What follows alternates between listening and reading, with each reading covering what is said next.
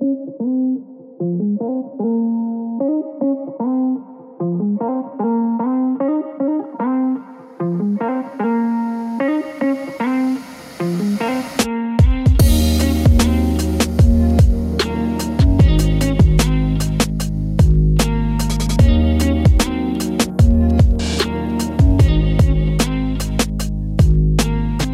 to Faith and Fable, a pastoral podcast that discusses common and often controversial topics from a biblical perspective.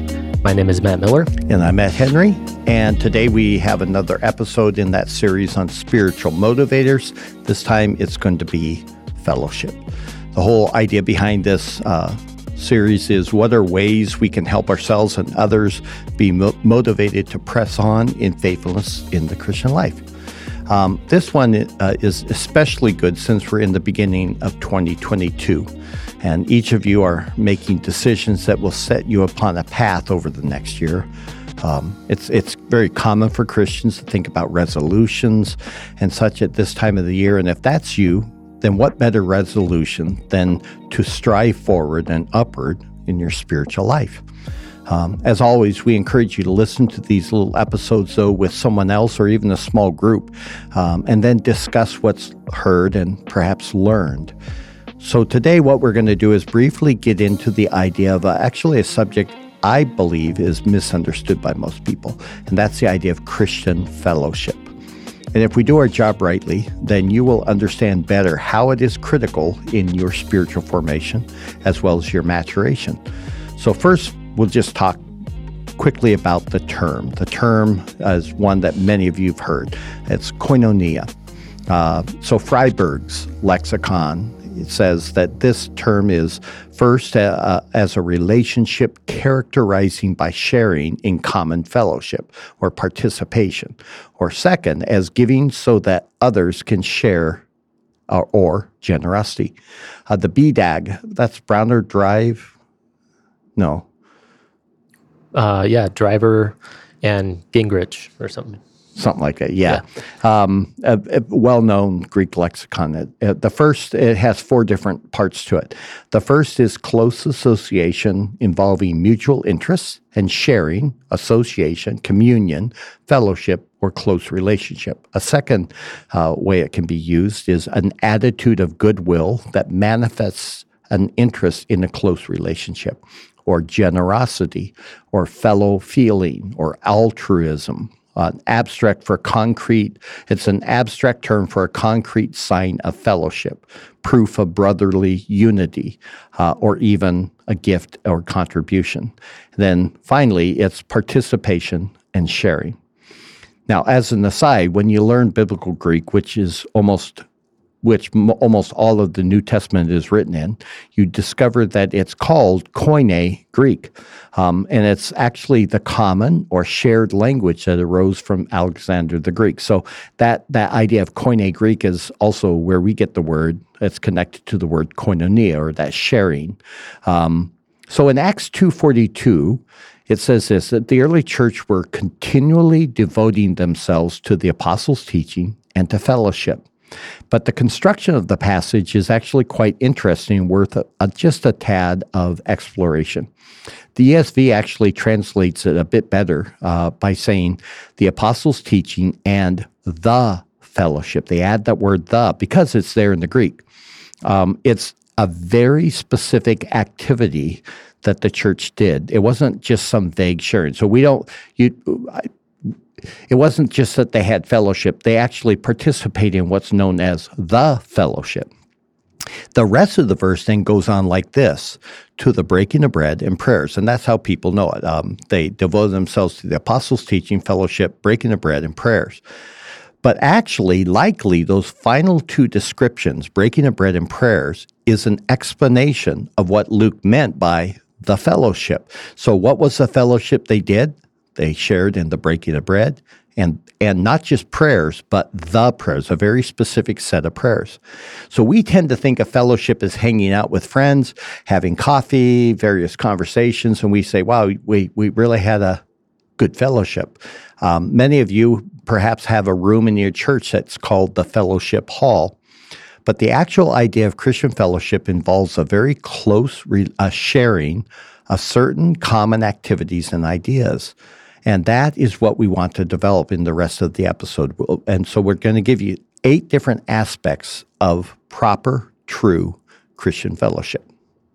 By the way, BDAG, Bauer, Danker, Art, and Gingrich. Dinker. I knew it wasn't Driver. He's the Hebrew one. Hebrew one. Yeah. I'm like, nah, that's Hebrew. Yeah. Is that Hallett or something? Nah, that's something else. It's Browner. That doesn't matter. Okay. Like they're all like, fast forward. We'll get someone correcting us. I know it. So first of all, number one, we would say that what is fellowship? It is a sharing of our mutual faith in Jesus Christ through the Lord's Supper and prayer, Acts 2:42. So fellowship, as we already mentioned, is more defined here than we tend to define it. The structure of the passage makes the Lord's Supper and prayer function as an expression of what is meant by the fellowship. So this is rather limiting to our minds, but it is worth noting and considering. Remember that Luke is describing a specific fellowship since he includes the article with the term, the definite article, the. There are many ways people share life, and we see it every day: sports, activities, clubs, hobbies, and various things like that, and they become a place of fellowship. But what we want you to understand is that is not Christian fellowship. But that's there fellowship. Is a fellowship, right? They share in those common activities. Mm-hmm. The family is another example of fellowship. There's a sharing and partnering that begins with marriage, and that extends to children in the most intimate of ways. You share all things, at least if you are wise, but it's not still Christian fellowship. For the early church, the fellowship, the sharing and partnership was seen in consistently gathering together to receive the teaching and to remember the Lord's death and to pray. It makes fellowship not just that vague experience, but instead grounds it in the saving work of Jesus Christ. The prayers are built around the triune God, praying to the Father through the Son in the power of the Spirit. And this is key because the idea of fellowship is first a relationship and sharing between God and his children. And then from that, it is his children sharing with one another. Yeah, so I think of a fellow pastor, Grayson Gilbert. He's got The Course in the Chaos, and one of his favorite things he likes to poke the bear in his memes is some way or another saying, go to church. And every time he does that, he gets all these people being offended. And yet they don't understand that whatever they think Christian fellowship is, the Bible establishes it within that shared teaching and breaking of the bread and prayers that are conducted as a group. And you can't do that if you're not there. And you're certainly not, and I hate to break it to you guys, if you're sitting at home watching it because your church still does live stream as well, don't think that you're having fellowship. You're passively there. Yeah, or because you've developed some relationships on the internet with people through social media where you're just talking about Christian things. That also is not inherently fellowship defined by Scripture. All right, so second, and this is a key, there is an intimacy of relationship with Jesus Christ. So this is what we see in 1 Corinthians 1:9. He writes, God is faithful, through whom you were called into fellowship. With whom? With his Son, Jesus Christ, our Lord. In verse 9, then, faithful is actually in the emphatic position. Faithful is God. How we came into the fellowship is actually due to God's faithfulness. How? Well, God was faithful to his Old Testament promises. He was faithful to his Son to raise him from the grave. He was faithful to redeem us from our helpless condition. And so Paul describes it this way regarding Gentiles. He says in Ephesians 2:13, but now in Christ Jesus, you, the Gentile, who were formerly far off, have been brought near by the blood of Christ. So though once you and I were far off, now we're actually brought near, not just to God, but the Father, but to his Son.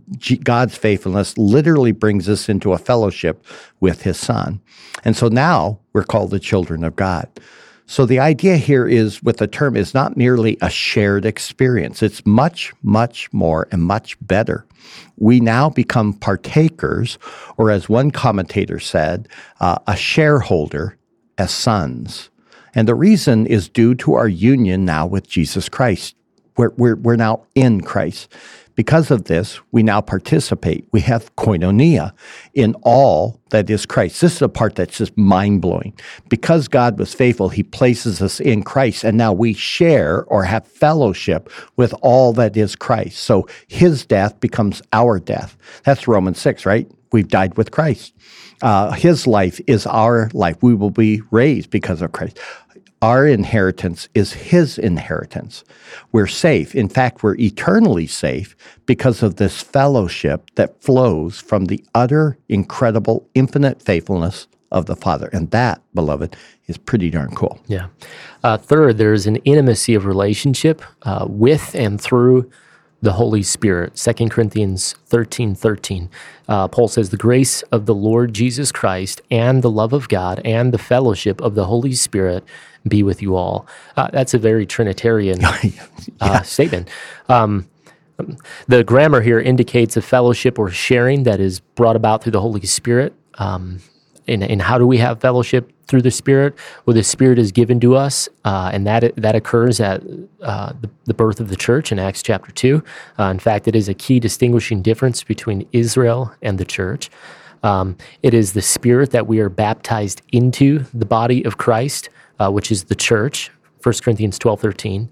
It is through the Holy Spirit that we are regenerated, or as Paul says in Ephesians 2, we're made alive with Christ, or as Jesus said in John 3, we are born of the Spirit. It is through the Holy Spirit then that we share life in Jesus Christ. It's through the Spirit that we have a new and living hope. It's through the Spirit that we are set apart, not as objects of God's eternal wrath, but rather now as instruments for his glory. And so through the Spirit, our Father in heaven now delights in us, like when he declared over his Son, "You are my beloved Son with whom I am well pleased." If you're in him, Father's now pleased by that virtue with you.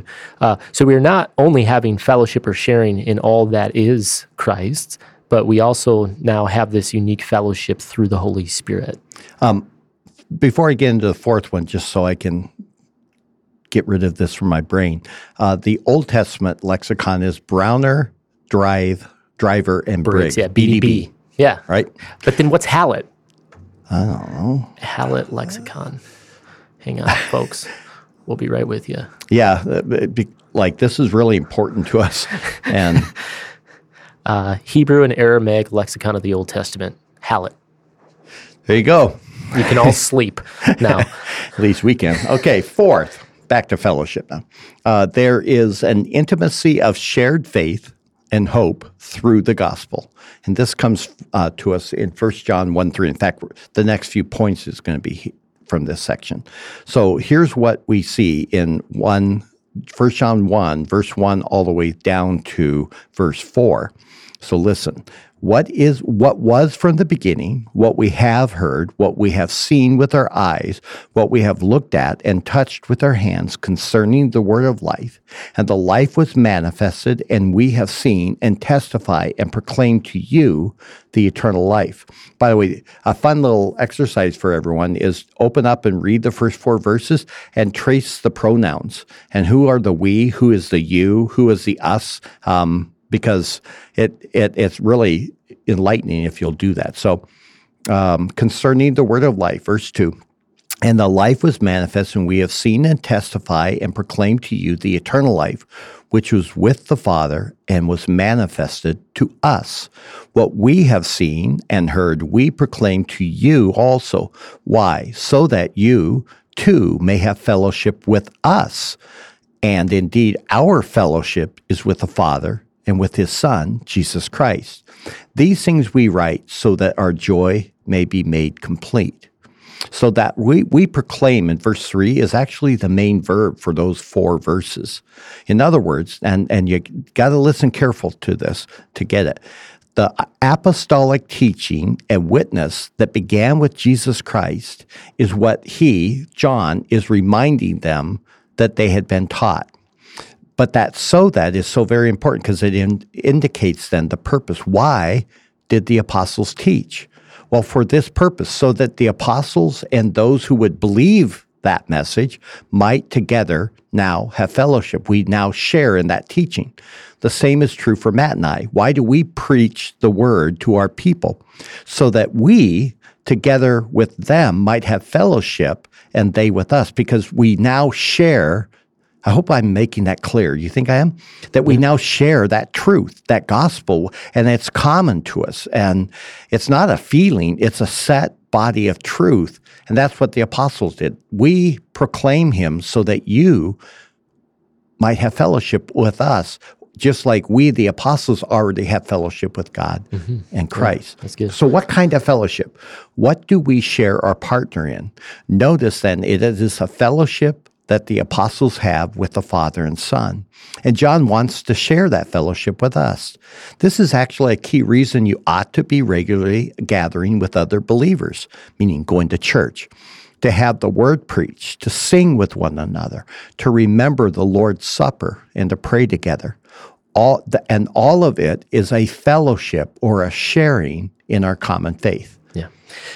Fifth, this fellowship with God is not a mystical experience, but rather it is a genuine sharing in mission and motive with God, or flat out, it is not true fellowship. So 1 John 1:6, he says this: if we say that we have fellowship with him and yet walk in darkness, we lie and do not practice the truth. That's very narrow-minded. I like him. By the way, this is the Apostle John, the apostle of love. Right, yeah. And what I like about this statement in particular, he does this over and over again. It's a sin, a great sin, I think, that especially the church in the West commits much of. He is constantly contrasting what we say with what we do. Yeah. So here he says, if we say we have fellowship with him, John would say that means literally nothing. Yeah. It doesn't matter what you say. He says, if you say that, yet you walk in the darkness, you lie. You ever think about what the apostles would say to the American church? I mean, they'd be on the Rory's Report. yeah, the apostles would be. Yeah. For abusive, whatever. That's mean, but good. So again, we may say that we have fellowship with God, and people do that all the time, but true fellowship, it does impact our lives in a very radical way.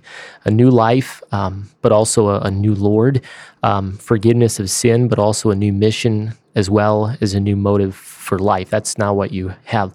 An unchanged life is antithetical to a true and saving faith. This is because your faith finds its object and purpose in the person of Jesus Christ. You believe that he is what he is, which is Lord, therefore you follow him. But to instead have a life contrary to your Lord is simply to live a lie. You walk in darkness and not in the light of the gospel, or to put it in John's manner, you do not practice the truth. So truth is not something that's just accepted. Notice the language there. It's something that's acted upon. It's practiced. And Jesus is not just accepted, like you accept him into your heart or something. Rather, he is acted upon, or there is no faith or fellowship or sharing in the life of Christ. However. Yes. Sixth, this fellowship, if truly embraced, brings us into practical fellowship with one another. This is the very next verse then, and it's 1 John 1:7. But if we walk in the light as he himself is in the light, we have fellowship with one another, and the blood of Jesus, his son, cleanses us from all sin.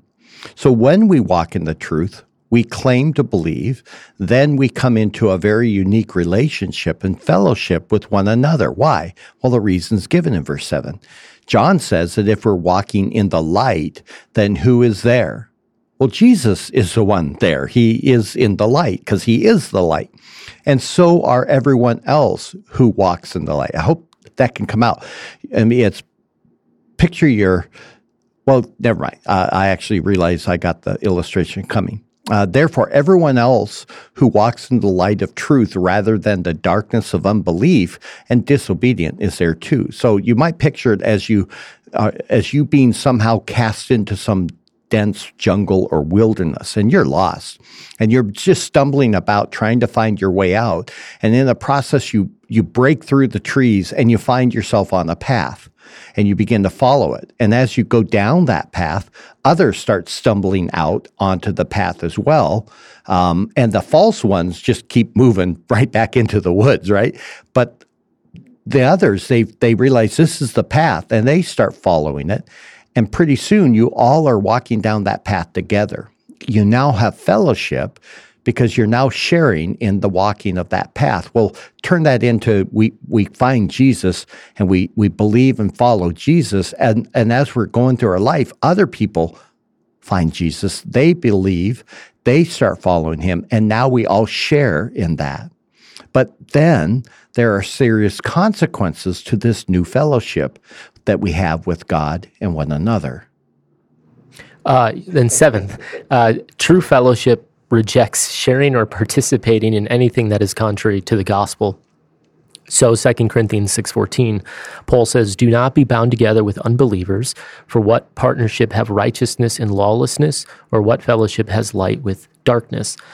The passage here is dealing with a real issue of Christians who are sharing in things that are not consistent with Christ, consistent with sound doctrine or true fellowship. And so this is why Paul, in verse 14, asks, what fellowship has light with darkness? Or in verse 15, what harmony has Christ with Belial? Or verse 16, what agreement has the temple of God, which is the church, with idols? Christians too often want a place at the table or the marketplace of ideas, but this is often because they've slipped into thinking that the Christian faith is just one more idea of many that we can sit and discuss or treat other people or ideas equally. And the reality is you can't, because they're not. The Christian faith claims exclusivity and superiority and utter ultimacy over everything else. For example, this is why we reject hard CRT. It's why we reject the whole social justice movement in the church. The same reason we reject psychological answers to sin issues. It's because, frankly, they're alternatives to the hope and answer that is bound up only in the gospel. So they offer a false identity, and therefore we would say a false hope. And and I see it happen all the time. It's like we keep the gospel and we just keep adding these others. And Paul would just simply say, these are born out of a fallen worldview, and you're trying to have fellowship with them, and you can't. You can't follow Christ and also follow these things. Invariably, those false things will take over. And that's what you see in the history of the church, is all of a sudden the social justice kind of stuff becomes big, and you turn into the United Methodist Church. Yeah. Because you lose the gospel. You can't keep them. Well, even the example here of using, sort of psychological approaches to dealing with sin issues, what they'll do is they'll add that right on top of the Bible. Word fancy technical word for it is integration. Another word for just saying fellowship. Yeah. You're marrying or bringing together, integrating, fellowshipping these two ideas, and we see it time and time again. What becomes dominant is the psychology over and against typically Scripture. And that psychology really in the 60s became the big thing. Only older people will know about who Dr. Spock is, but he began to provide a psychological approach to parenting. And what we have now today is a result of junk that was just starting. And back in that day, that whole world, it was the integrationist movement of, hey, we can learn. All truth is God's truth, and we start pulling all this stuff. But what you have now is today, churches are really reluctant to say that you cannot be a homosexual and a Christian. And I just finished a book that you've read earlier where the guy is claiming to be a gay Christian and pushing for that. But his arguments are all out of philosophy and psychology, not out of Scripture. And that's what we're getting at, is true fellowship can't you can't mix. I just believe American Christians really think we can just get along, and they don't realize in the long run you can't. Anyhow, 8th, genuine Christian fellowship is sharing or participating in the needs of the gospel and the fellowship of believers. So in Acts 2:44 and following, you find the early church then living this out. How? They sold off property and possessions as financial needs arose among other believers. So it says in verse 44 that they had all things in common. That little word, common, is where we get the word koinonia. It's a sharing, even in our wealth, to those believers who had real needs. So this is how it works out with Paul. He brings it up in Philippians chapter 1, 4 and 5. He says, always offering prayer with joy, talking of the Philippian believers, that they were always offering prayer with joy in my every prayer, or he's praying for them. I'll try it again. Paul was always offering prayer with joy in my every prayer for you all, in view of your participation, that's the word fellowship, in the gospel from the first day until now. Well, Paul brings the Philippians into something deeper than mere friendship, no matter how good that might be. He said that their connection was one that operated around God's work in this world. And what they were doing is they were actually supporting him in his mission in a financial way. Right now he's in prison, and they're caring for him by sending money. And so it works around God's work in this world. As they gave money and supported Paul's labors for the gospel and in his imprisonment, they were actually having fellowship with him, which is kind of cool again. Note the time frame. He says from the first day until now. So they bought into his work from the start. It did not lag after a period of time. Their support was constant. Also, there was no distinction between what he was doing and their work. Paul saw them in fellowship with him and his labors. And this actually becomes good news if you get it, because not everyone is good at evangelizing or being a traveling missionary or a church planter. Yet everyone can participate in the thrusting forth of the gospel. I even think about that as two pastors. We receive our sole support from the church. Mm-hmm.